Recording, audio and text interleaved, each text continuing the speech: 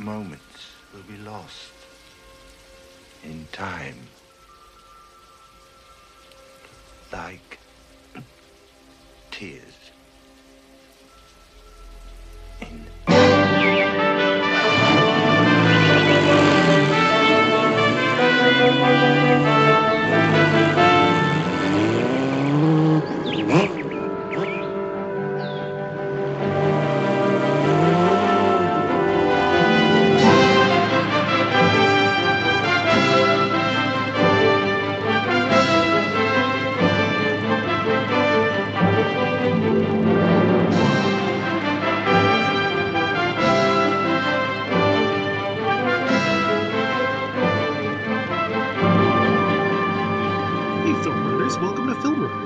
and I'm here to run films.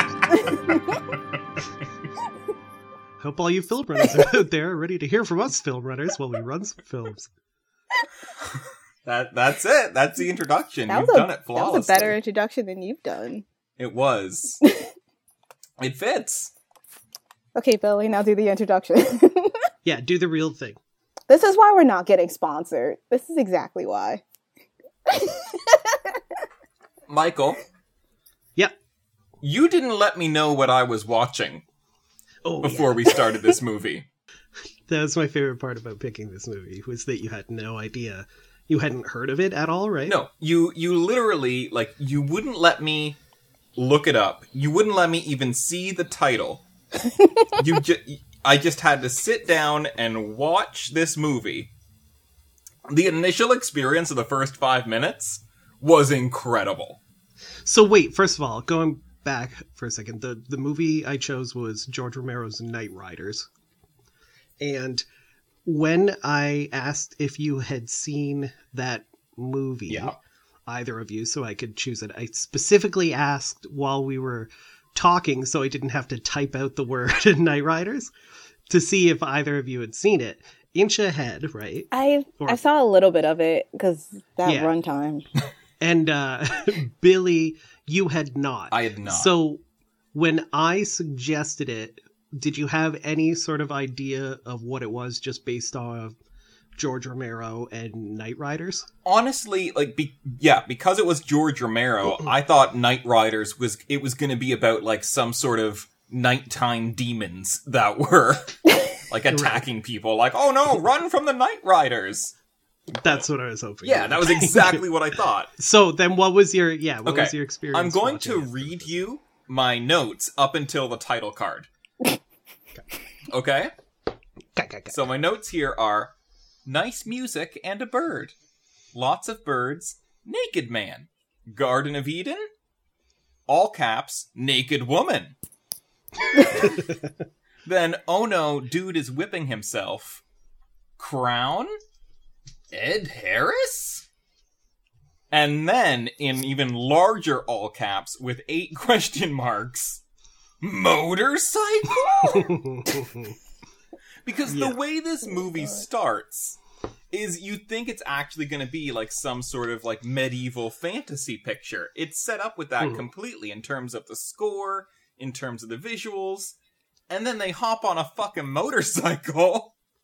Yeah, it's a really good fake at the beginning. And you just hit that Knight Riders title card and you're like, oh, Knight Riders. Oh. They're riding motorcycles. Yeah, and it's Knight with a K. Yeah. It's some Renaissance fair shit. Yeah, it's about a bunch of carnies. It's great. Bunch of carny LARPers. Yeah. Although, I wouldn't... Is it LARPing if they actually, like, live it? Yeah, it is. That's the thing, because they're not pretending to be anything. No. Yeah, exactly. They're just like... They're living it, man. They're chasing the dragon. So what made you want to watch this? Because I love it. I think it's a great movie. That's fair. Why do you love it? It's just, I think it's such an interesting premise, first of all. Just the idea that, like, I have no idea. I haven't looked into any information about where George Romero got the idea for it. But I like the concept.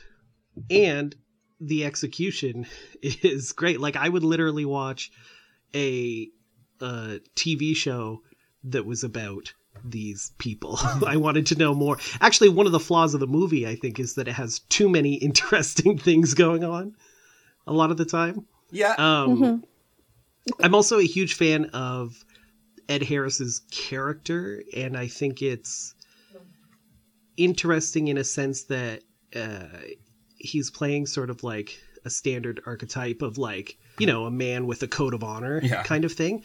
But I enjoy that we don't see Billy, the guy he plays, in his prime. Like, he's at the end of his days. It's more of like a John Wayne and the Searchers kind of thing, but slightly less racist.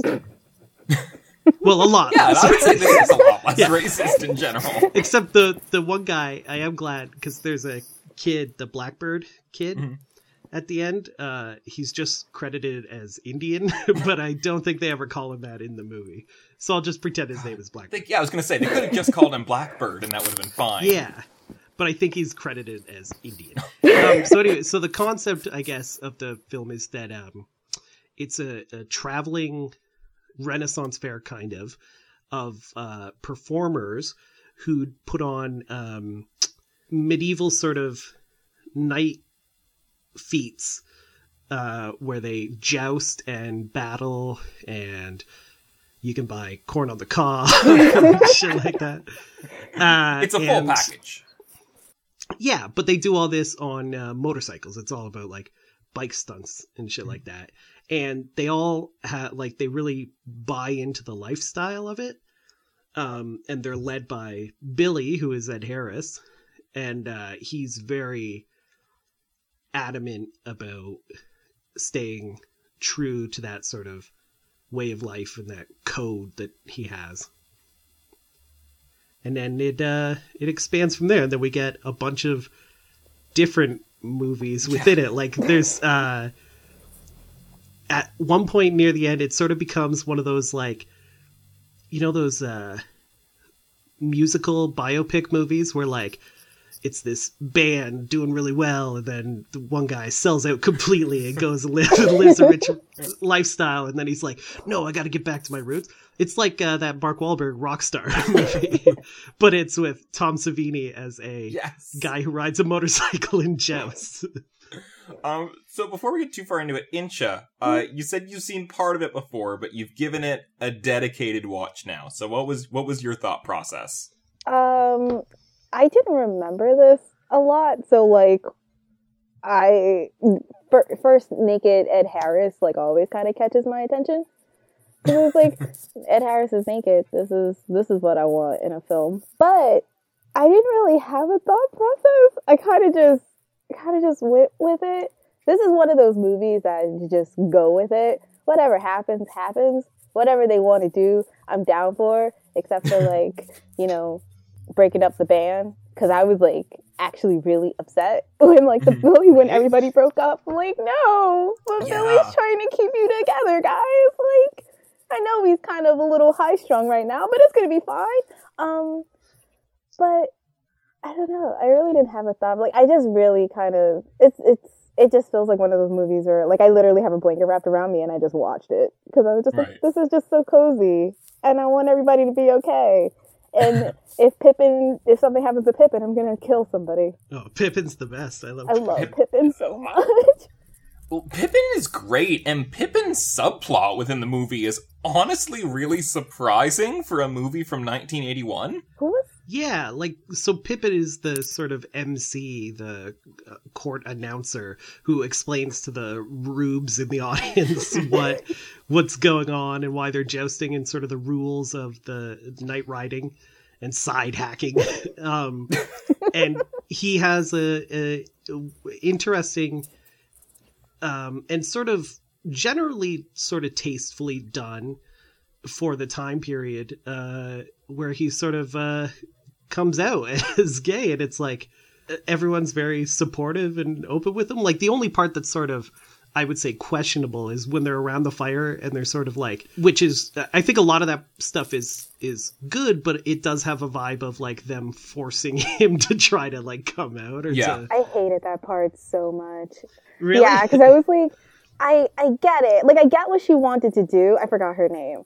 I get what she wanted to do But I'm like... Rocky, the lady Yeah, knight? no, not Rocky. Yeah. Oh, Angie, the mechanic? Yeah. Laverne? Laverne. Yes, she's got a very Penny Marshall-y. Like, I get what Angie wanted to do and be like, you know, if you're gay, we totally support you. But I'm just like, yeah, but you're telling this to him in front of like 5 to 10 other people, and he's not comfortable with it, and she just keeps going. And then I wanted to hit her in the face. And I'm just like, it's like, he could tell you this in private, and he was just like, we can talk about it later. And then, no, she doesn't even take no for an answer. I don't like her. I like her, but I don't like her. I feel like if the scene were like a minute shorter, like, it might have been better, because it definitely gets to a point where it's like, okay, leave him alone for a second. He's spoken his piece. They did talk later. They had a good conversation later. And then she acknowledges that that he's pissed with her. But I'm just like, you should have known better once he said, please stop. Mm-hmm. Yeah, exactly. I really liked Pippin's like fortitude in those scenes though, because like Pippin like really like wasn't having any of it, and like he was kind of like rightfully upset, and then he only ever really comes out to her on his own terms. Yeah. Plus, he gets a boyfriend, so that's fine. He gets a boyfriend. Yeah. Oh my god! Like if we survive this, you want to go out with me? Over the microphone. And then he's like, yes, yeah. It's really cool. That's the thing. Like, I would totally watch like a 10-episode Netflix series that would delve into sort of the lifestyle a little more, because so many of the side characters I found super interesting. Like, I really liked Rocky, the Lady Knight. I can't remember Little John, Ken Foree's character, the guy who made the weapons and stuff. He was cool, but he doesn't really get much to do. I mean, I kind of felt like I did just watch a 10-episode Netflix series. Kind of, yes. It is long. It is, yes, like, it's 2.5 2.5 hours. And yes. we reached a point where I'm like, okay, here we are. This is the end of the movie. And there were 40 minutes left. Yeah, there's like a couple of endings. Which I absolutely think, I actually really like those last 40 minutes. I think those last 40 minutes are absolutely earned, but it's just a lot in one sitting. Yes, it is. It's a very lot. But I think I just like it so much I want more of it. And did you ever, I was looking up, did you hear about apparently George Romero's original cut of the movie? Yes. See, I wasn't sure if, because a lot of times, like, things get reported like that, like, oh, the original cut of Black Panther was 4 hours long, when what they really mean is they just assembled all the scenes together. Like, it's not actually a cut of the movie, it's just an assembly cut, and then they were going to make the movie out of that. But I have no doubt that George Romero did have like a 6-hour cut of this. I heard like a 19-hour version. Yeah, like something huge. I have no doubt that he was filming his little butt off. Yeah. So like, honestly, Netflix, you could just literally edit a series out of this. If somebody got that footage and made like a 1,000,000-hour cut, I would buy it. I would get it. I would love that. So there's also more of, I guess, the main characters there's like Billy, and then his queen is Lynette, who unfortunately doesn't get much to do.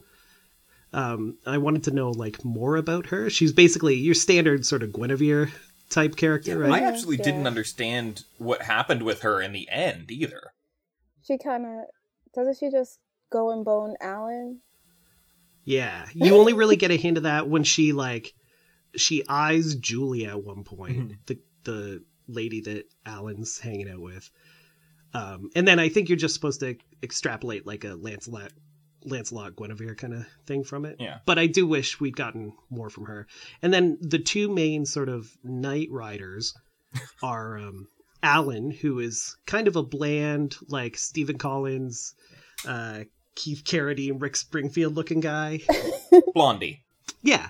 And then Tom Savini, the amazing Tom Savini as Morgan, who's like gunning for the King's Crown. And Tom Savini's the best. I love him in this movie. He's so good. Yeah, I've never seen Tom Savini act all that much.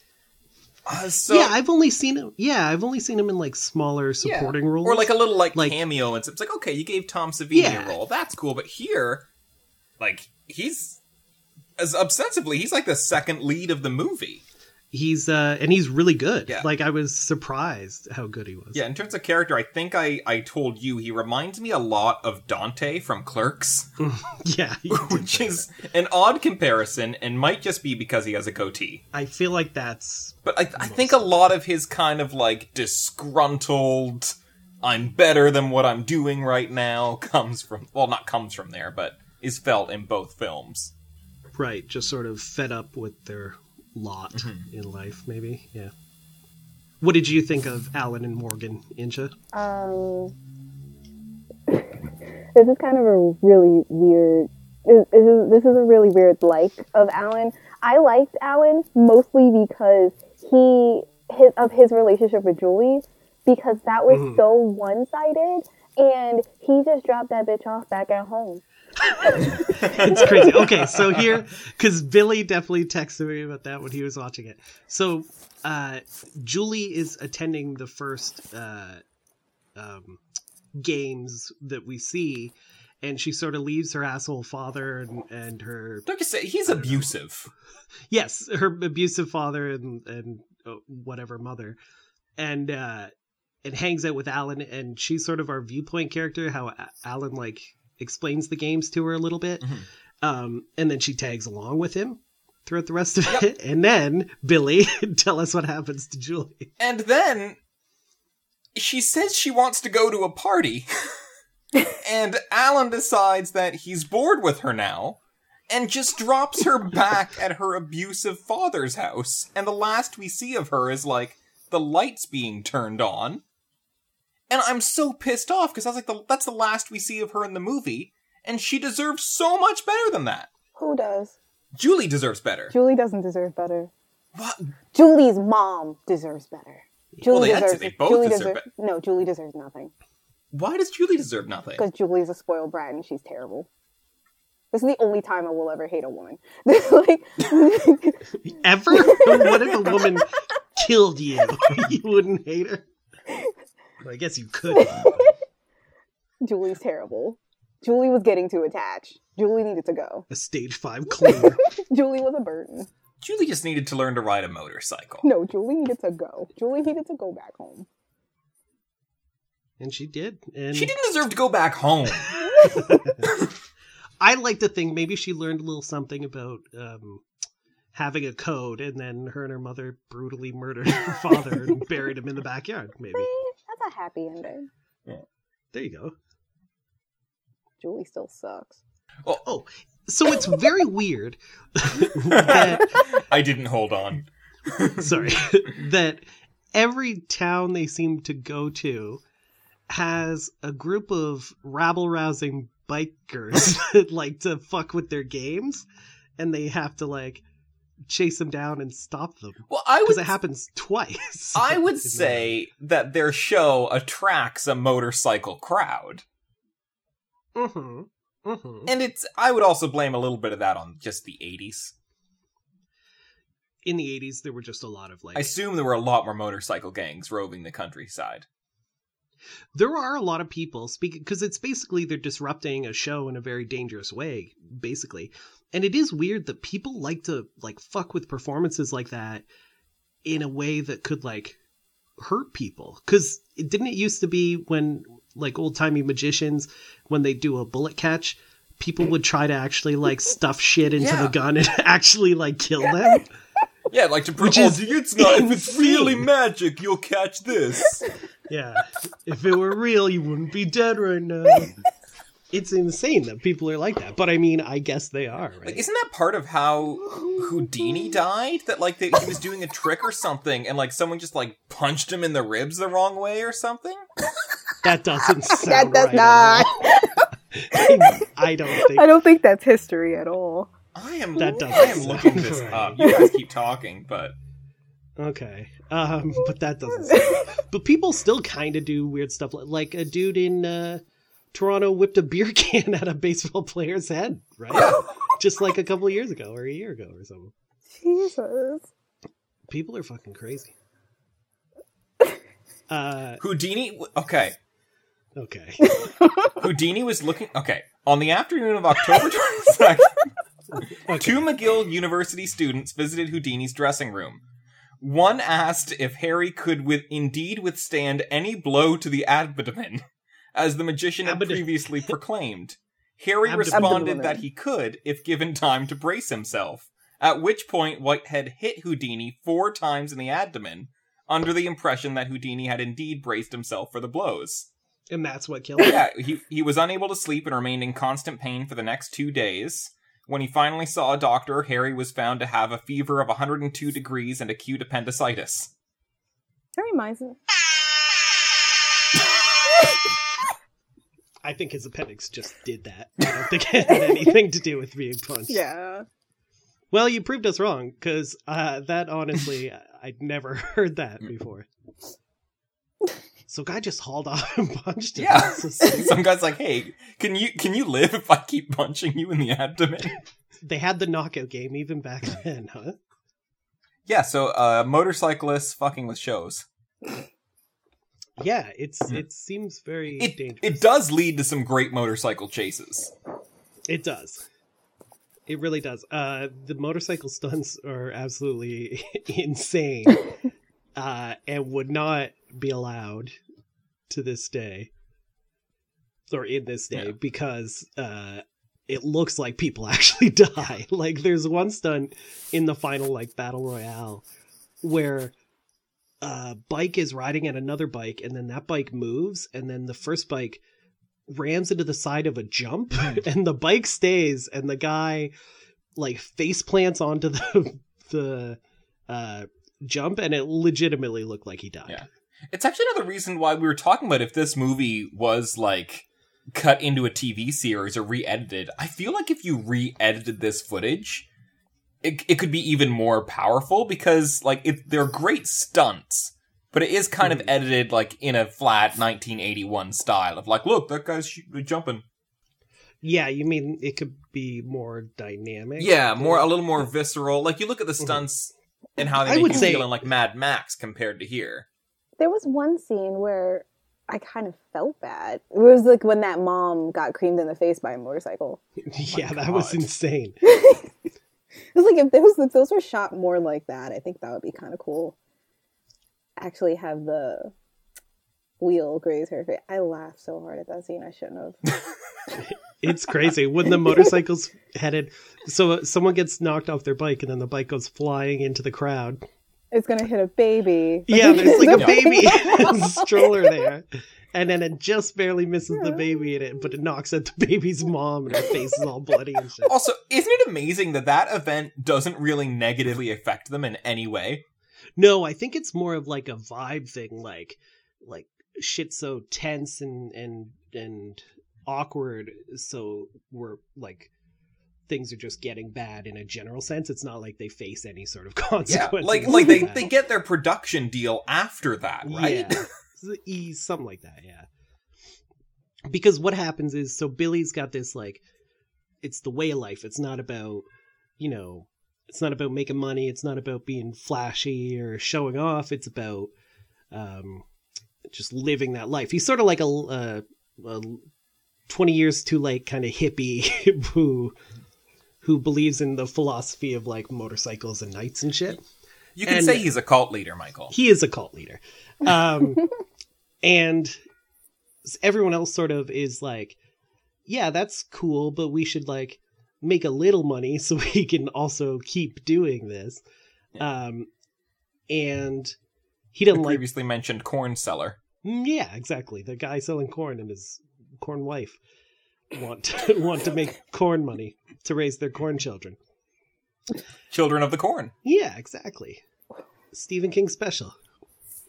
Ed Harris isn't into that. He even yells at a kid about it because a kid wants him to sign a picture in a magazine of him. I really didn't like him in that scene. Yeah, see, that's the thing. Like, you can be morally opposed, but you can still sign a kid's magazine. Yeah, he's very dickish. Or like, hey kid, go get a piece of paper and I'll sign that. Yeah, he could have signed something else. He didn't have to sign. Yeah, I agree with that.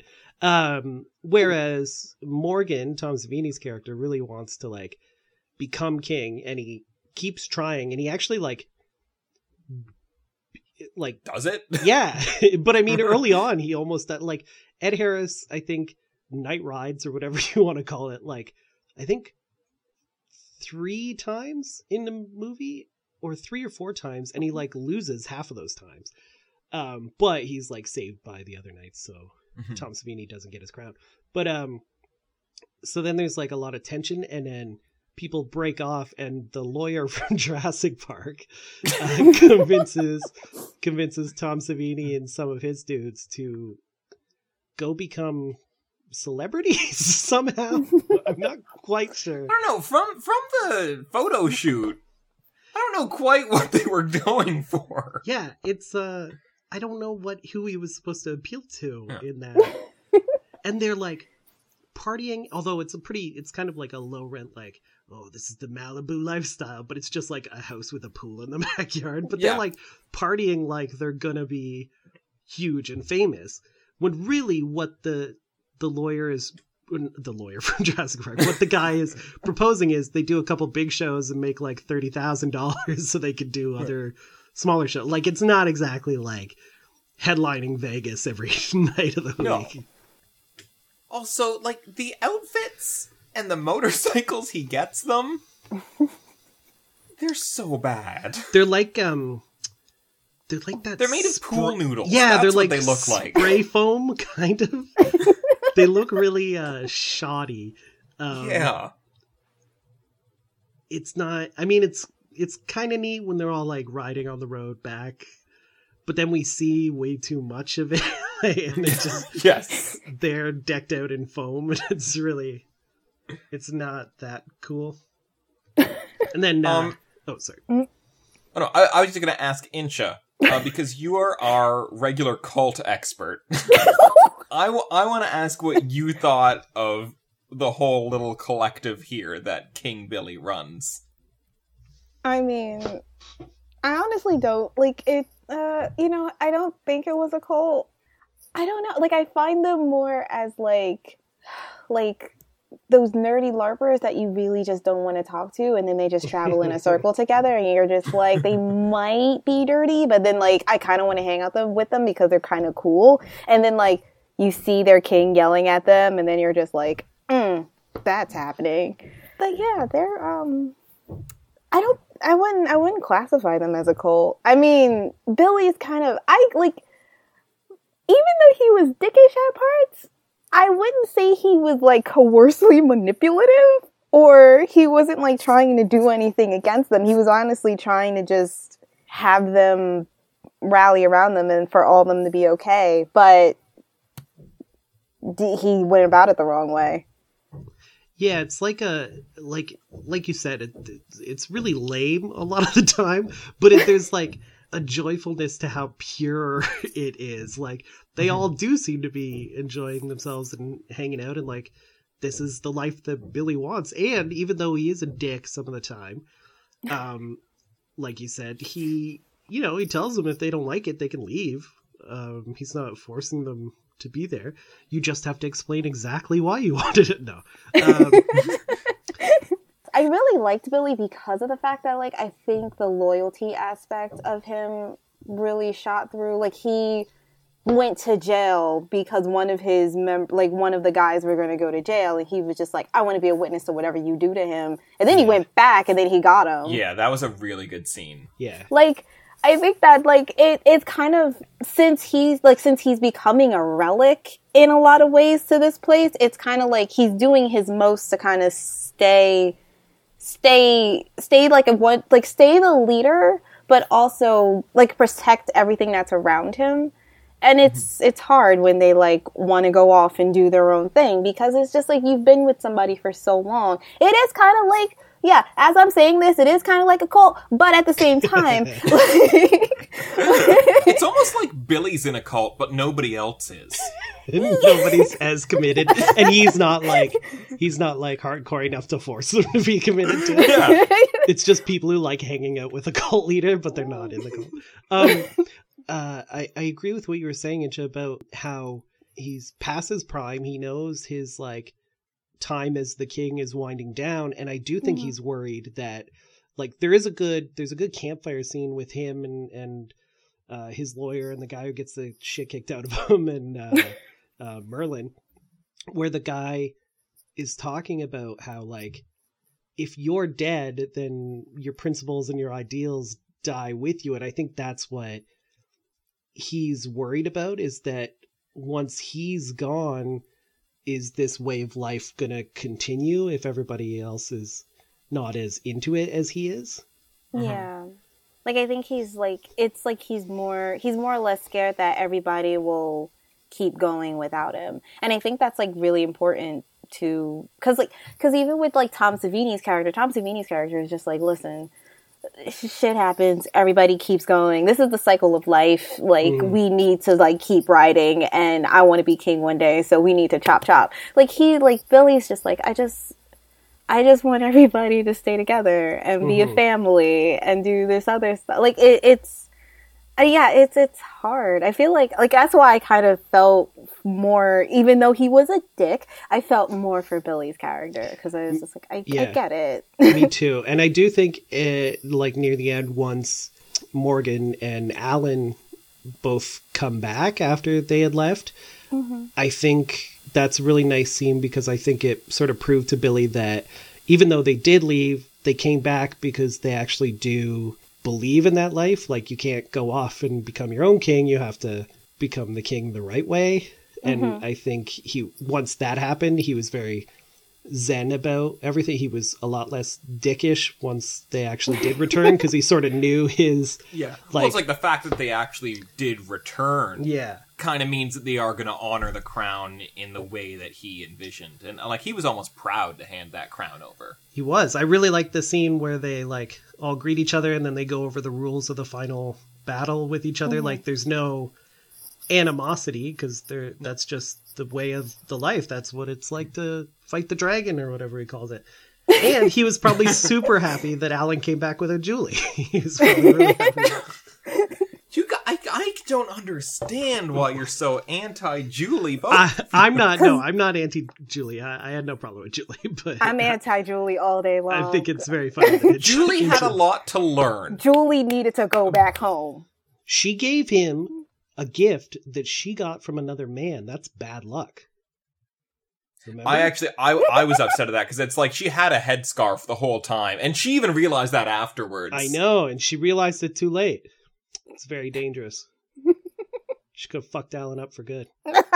Julie sucks. She could have sold corn, you know. Julie sucks so much. She could have been a corn girl. Like, it's funny that when Alan leaves, because he's mad that like Billy wouldn't let him protect him, because Billy tries to fight that Blackbird, right? And so he goes off on his own, and like we get a lot of Tom Savini and his knights on their own, because they're gonna make it big in Hollywood as Knight Riders, which isn't a thing, but and then Alan just like visits some friends and then gets bored by them talking about Marlon Brando. And then he's like, fuck Julie, I'm going back home. And it's very like, he gets shortchanged his like realization that he has to go back to the group. Yeah. Because I guess it was like him, like, because he was kind of like, all right, maybe I'm done with this life. Maybe I'll go and like work in a store or something. Yeah. But... So he probably just realized like he can't do the normal shit anymore. He has to like be with the And I guess because like the movie definitely wasn't treating Julie as a character. They were treating Julie as an extension of Alan's journey. Oh my god. So I guess she was Julie, Billy. No, okay. Keep going. Yes, you're right. She is more of a way to sort of show. Because otherwise they gave all their characters a satisfying ending. Whereas they kind of punished her for being on the outside. I mean, Julie had a happy ending. She sat on a porch. I really don't like her. I'm sorry. I can't stand her. Sometimes it shocks me, the characters in movies that you don't like. Like, I would never be able to guess. If you were like, Incha just watched this movie, which character do you think she hated the most? I don't think I could ever guess correctly which one. It's bonkers. Ooh, you know what's a really gross scene?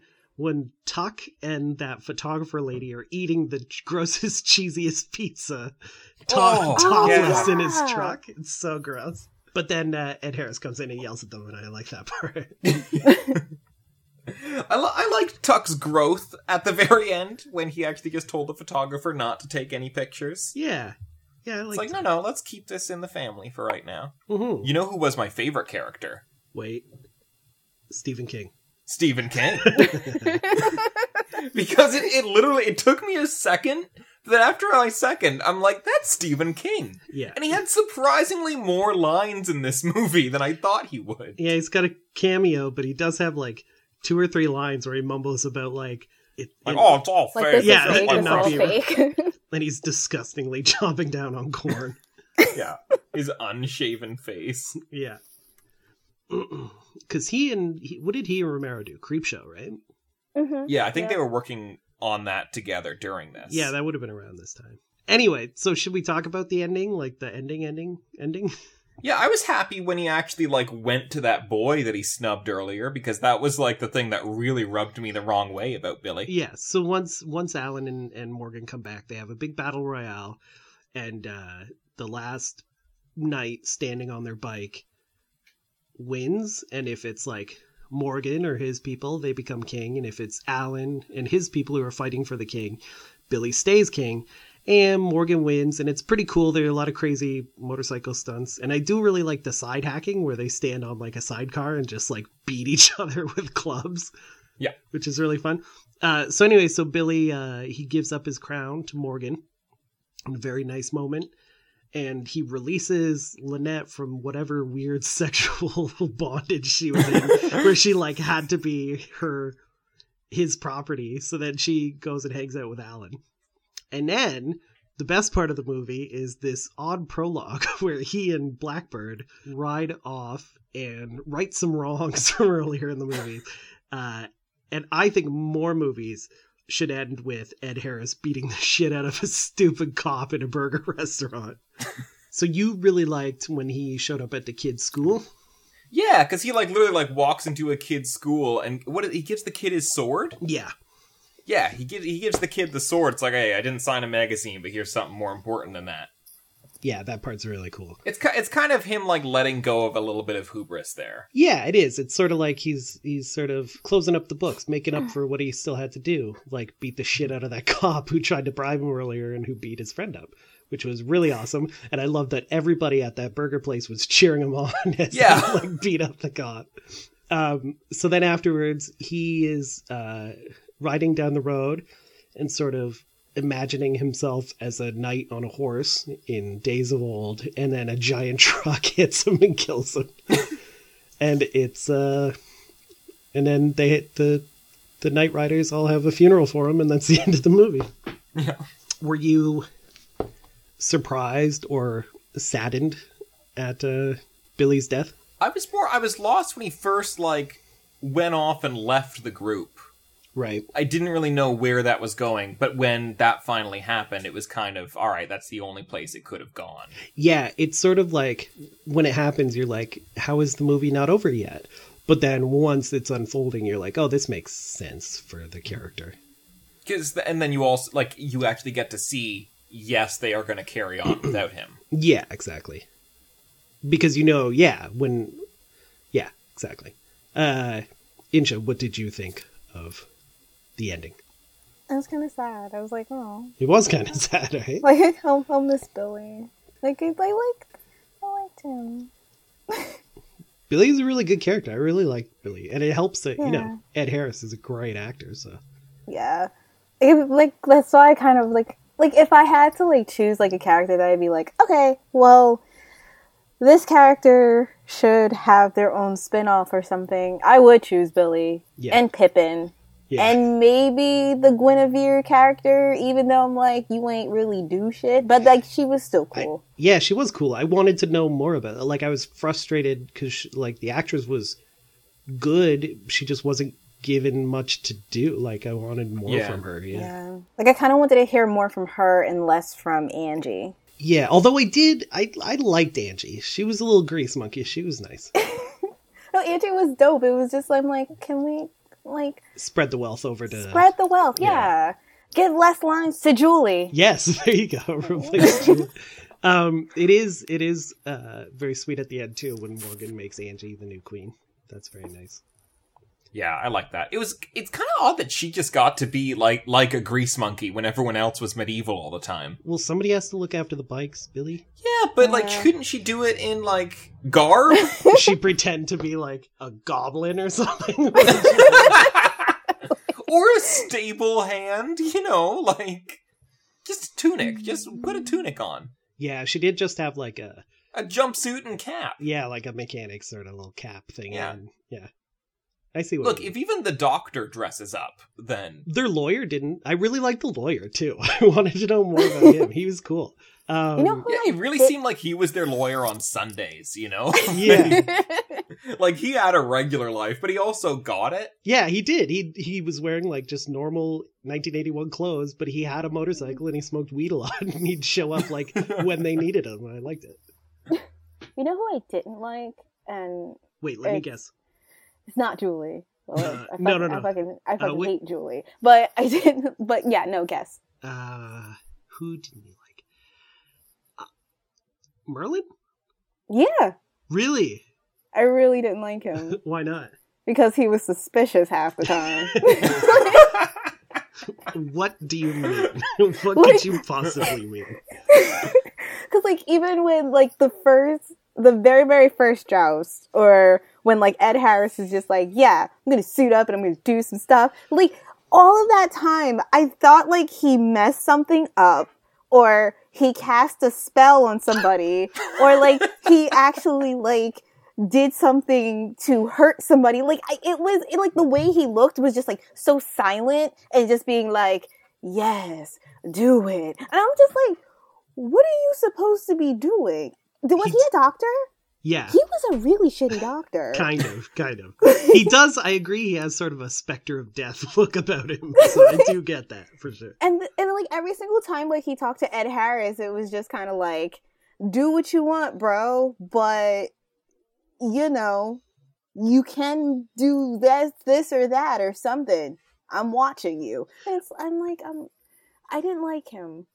I did like his explanation of when Ed Harris was saying he was having dreams or visions of a blackbird, and that would, like, presage his death or whatever. And he was like, do you believe in that stuff? And Merlin's like, maybe, but not really, because you sort of make your own destiny. Like, what if you see a knight come up with a blackbird on his thing and you decide to go against him, and you sort of created your own thing like that. I like that scene where he sort of lays that out. But here's exactly, the thing. like, the thing that actually happens later? Yeah, the thing that happens later. But Ed Harris beats him. And also, he's a wizard. He's supposed to believe in that stuff. Oh, you think he's not keeping, what do they call it in wrestling? When they... Oh, keeping kayfabe. Yeah, he's not keeping kayfabe. That's why I don't like it. It's like, no, say you believe in that. Come on. Actually, speaking of that, I really liked when we saw that first joust and kind of they laid out the stakes of the fact that, like, Billy could lose his crown over the joust. Because that really laid in the fact that, like, it's not like wrestling for them. Like, this actually is a life they live, and it is all real.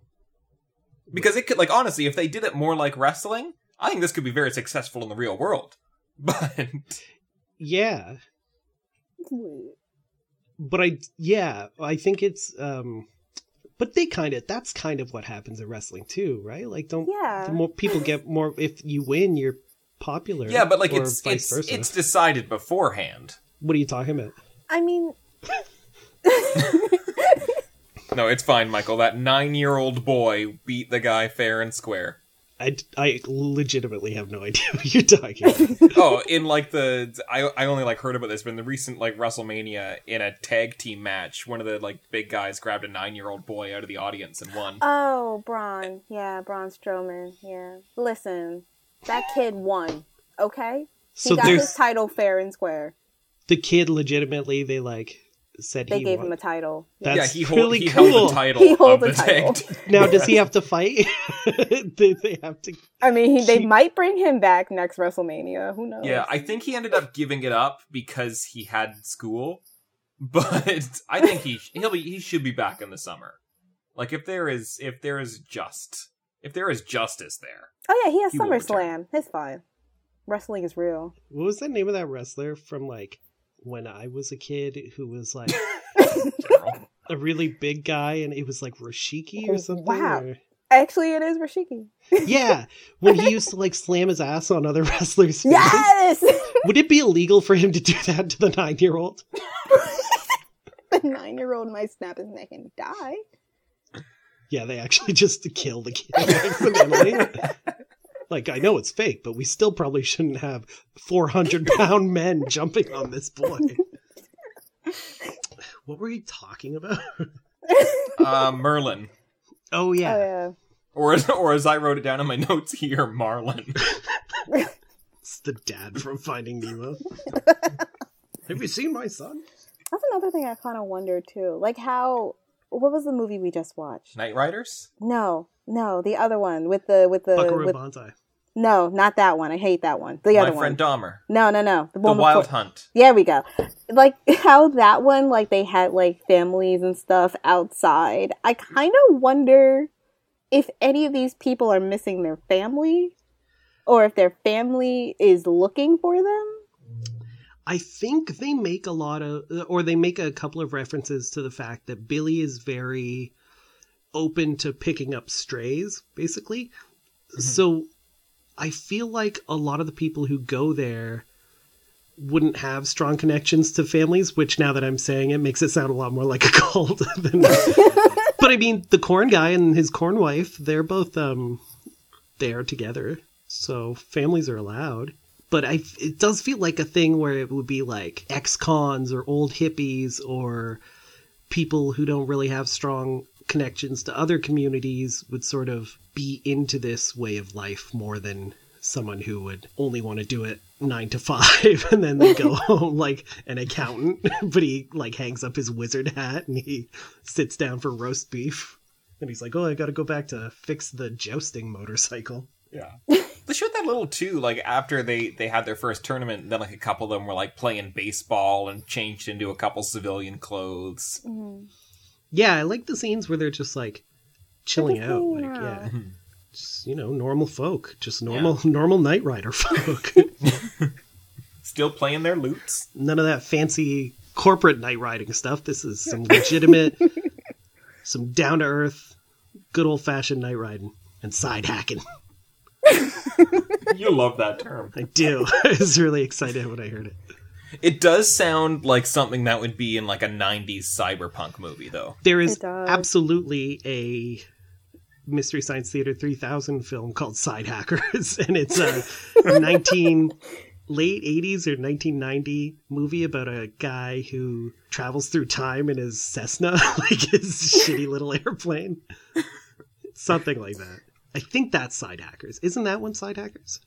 Wait, I gotta look up Side Hackers. Maybe it's a different one. Maybe Side Hackers is the one where they jump out of the airplane. It has something to do with an airplane. I want that guy with a guitar to make an album. I liked him. Yeah, he was good. He was cool. Oh, wait, no. Side Hackers is totally different Mystery Science Theater 3000. What's the one I'm thinking of? But this one is... The Side Hackers, also known as Five the Hard Way, is a 1969 American action film about motorcycle racing with a twist. Each motorcycle has a side hack or sidecar. Oh my god, I remember this! Yeah, in which a passenger rides and tilts to one side or another when going around curves, blah, blah, blah. Oh, okay, so that's actually what they were doing. Yeah. I think that was kind of like Rollerball, but like with sidecars. This is kind of like Rollerball with sidecars. See, I wish... Now that you mentioned Rollerball, if this were like a 1981 TV series, imagine if... So the first season happened and it was the 19 hours worth of footage that George Romero had for this. But at the end, Billy doesn't die. He's like still part of the group. Then the second season, they come up, another troop of these people come up and it's like a Clash of Kingdoms. But James Caan is the king of the other thing. I want to see Ed Harris and James Caan side hacking each other. 1981 James Caan? Yes. Yes. Or present day James Caan and Ed Harris side hacking each other. Just two old men trying to hold on to a motorcycle. I kind of wish now that Billy didn't die, because I at least want like a GQ photo shoot with Ed Harris in a motorcycle. Yeah. And armor. You know, like not just Ed Harris in a motorcycle. Like I can get that anywhere. Well, Ed Harris, I was going to say Ed Harris is still alive. Just because Billy died doesn't mean he can't. Ed Harris himself can't do a photo shoot. I want Tom Savini to recreate the photo shoot he was doing in this movie. Present day Tom Savini. Yeah, that was the sleaziest thing. It is very, but very. It's also fantastic because, like, you got his kind of like sad eyes. Yeah, Tom when Savini. he sees, yeah, like when the married woman that he's with, her husband comes back, and he's just like, "Oh, it's not really about me." He's a legitimately good actor. I really liked him. I was very impressed with him in this. I enjoyed him because the longest other role that I remember is from Dusk Till Dawn. I was about to say, yeah, he Right? was in a Tarantino. Yeah, and then he pops up in other things like I think he's in Maniac, and like he's in Dawn of the Dead and stuff. Like he pops up in little things. Like it's other stuff that like is more effects heavy. And it's like, all right, well, you got Tom Savini to work on this movie, and he did a couple scenes too. Yeah. Ooh, I just remembered. I have a game. That's right. I have a game for this. If you guys would like to play it now, or did you want to? I'm up for it. Yeah. Okay. So the game is called Ed Harris or Ed Hairpiece. And the concept is I will read you a movie title, and then I will ask you each whether you think the answer is Ed Harris, which means he performed with his natural head of hair, or Ed Hairpiece, which means he performed with some sort of wig accoutrement. Okay. Do we get pictures? No, and you cannot. Scouts or Knight Rider's honor that you won't Google image search. I swear on the code of chivalry. Okay. But don't say that ever.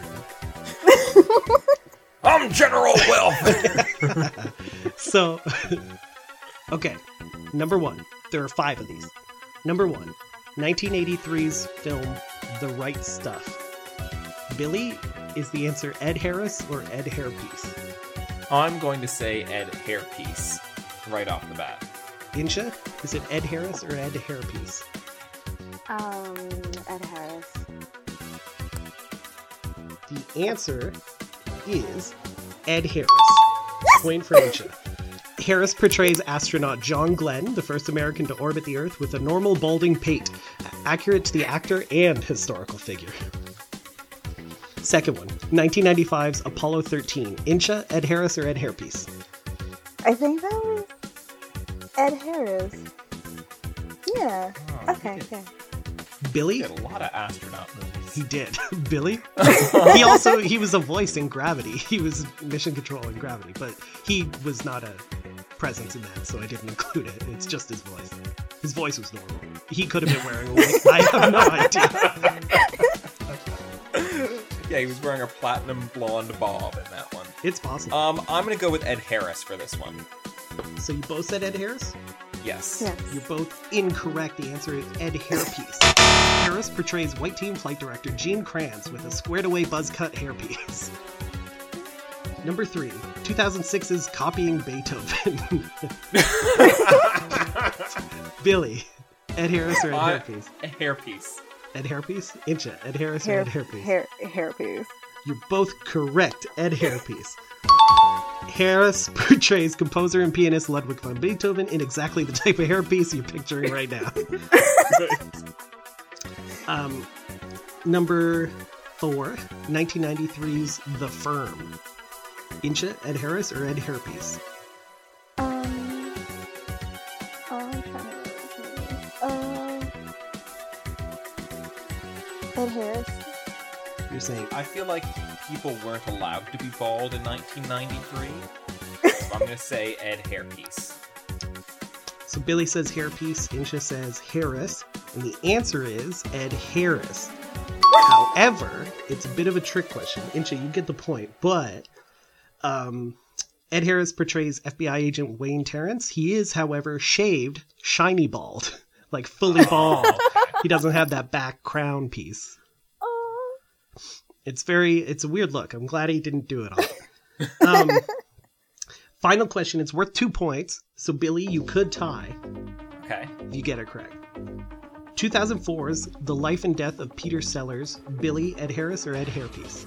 Oh, I know this movie too. I'm going to say Hairpiece. Incha, Ed Harris, or Ed Hairpiece? What was the movie again? 2004's The Life and Death of Peter Sellers. Shit. I don't know what that is. It's been years since I've seen it now. I'm just gonna say Harris. So you said Harris, and Billy, you said Hairpiece? Yeah, it's a period piece, so. Okay, well, it was a trick question. It was actually Stanley Tucci, in which Stanley Tucci portrays director Stanley Kubrick while wearing a toupee and looking nothing like Stanley Kubrick. And that was Stanley Tucci or Stanley Tucci. Best Incha, ender. you won 3-1. That was a hard one. That's a hard awesome. game. That's awesome.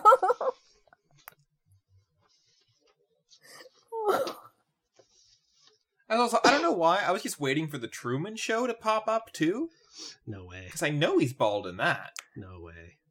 I'm not No, going to there- give you an easy one like that. Which one? Which one was the one that he had a hat in?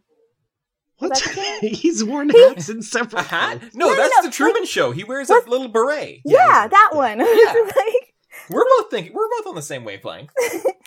He's worn hats in other films. no, Not but as this, consistently. yeah, and this one was like he looked He good wears in a the hat. hat. He wears a hat like Ron Howard wears a hat. I wouldn't say that because Ron Howard sometimes doesn't look good in hats, but Ed Harris. But he wears them. But he wears them, yes. But Ed Harris in the Truman Show, he looked good in his little hat. Ed Harris looks good in everything.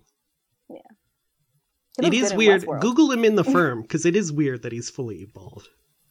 Like shaved, shiny bald. It's weird. He's still Ed Harris, though, so I like him. Oh yeah. That's too much. It is too much, right? I gotta see that back part. That's what I'm paying my ticket price for. Oh God, he looks like a fucking serial killer. He looks like the vice principal from Back to the Future. You know who he looks like? He looks like the guy. He looks like the leader of the creatures in Fringe. Yeah, he looks Okay. like an observer or whatever. Mm-hmm. Yeah. Yep. Billy, what do you think he looks like? I think he looks like a Lex Luthor. Yeah, he's definitely got I think Ed Harris would rock a Lex Luthor casting. he'd be He a great Lex would. Luthor. He would. Oh, and here's him in the turn. There we go. That's him with his little hat. His little hat. He's got little glasses in that too, right? He looks so Yeah, cute very with a little little. hat. Yeah, tiny glasses. Compared to the Firm. Oh yeah. It's like a 2-to-1 Big scenario. glasses. Yeah, he was like, I want these, but half of them. It's like they shrunk in the wash. Yeah, he had his glasses in his front pocket, and he put his shirt in the wash, and then all of his shirts turned glasses. What's that with the red sock? When you put a red sock in the wash, everything turns Oh, the shirt's turned to glass. turned to glass. Do we have anything else to say about Knight Riders? I would just say to check it out. It's very good. It's like Incha sort of described when she was first talking about seeing it. It's kind of like, I think the first time I watched it was just like it was on TV like some weekend, and I just laid there and sort of casually took it in, which seems like a really good way of letting it sort of wash over you. Yeah. It's good. I don't know. It's good. I think we're all totally in agreement that it would have worked better, or would work better now as a TV show. Because it created an amazing world, it created lots of interesting side characters, and it's too long. Yeah, So- yeah. I wouldn't say it would work better, but I would want a Knight Riders TV show for sure. Who would you cast if they did a Knight Riders? Netflix picked it up for a 10-episode season. Who would you cast as the new Billy? Ed Harris would have a cameo as somebody in it, but who would be the new Billy? So it's someone past their prime, but still capable of kicking ass on a motorcycle. Yeah, like past your prime in motorcycle, because Ed Harris couldn't have been that old in this. Like, what? Late 30s in this, maybe? Oh. Less? Who could pull off sort of past their prime? I don't know. It's a tough one. I'm trying to think. It's, I feel like Brad Pitt has the right archetype, but I think he's too much of a face for the role. Yeah, I was going to say, you think he'd go to Netflix? Come on, let's be realistic, Billy. This is actually happening. No, I see what you're saying. I would say Andrew Lincoln from The Walking Dead, because he has a face like a king. Oh, Andrew Lincoln. Ooh, that is a good one. That's an interesting one. I would say John Hamm. That's a good one. I think John Hamm could do it, because he could get really intense and dickish if he had to. Ooh, Jason Isaacs. Ooh, he'd be good. Ooh, yeah.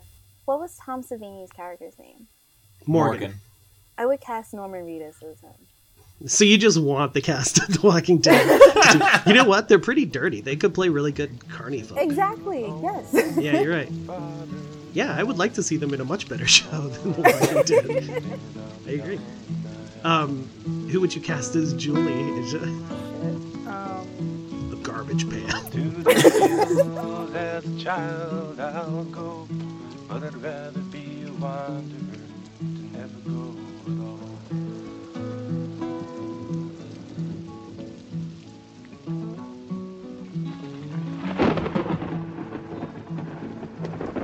In my soul, a song lies sleeping, waiting to be born. I can hear her weeping. Deep inside, I can feel her dance. Go and run to me, lover, touch my innocence.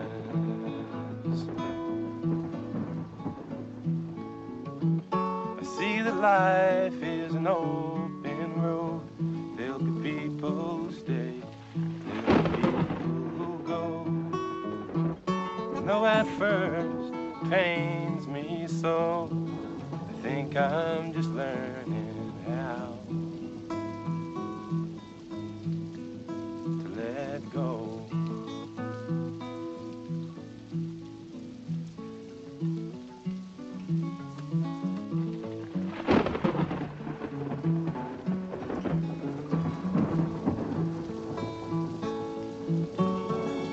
Pity there's just emptiness, but with sorrow there comes joy. And I would rather die in a hurricane than to never know the storm. Fears I know I face them as my castle wall would fall.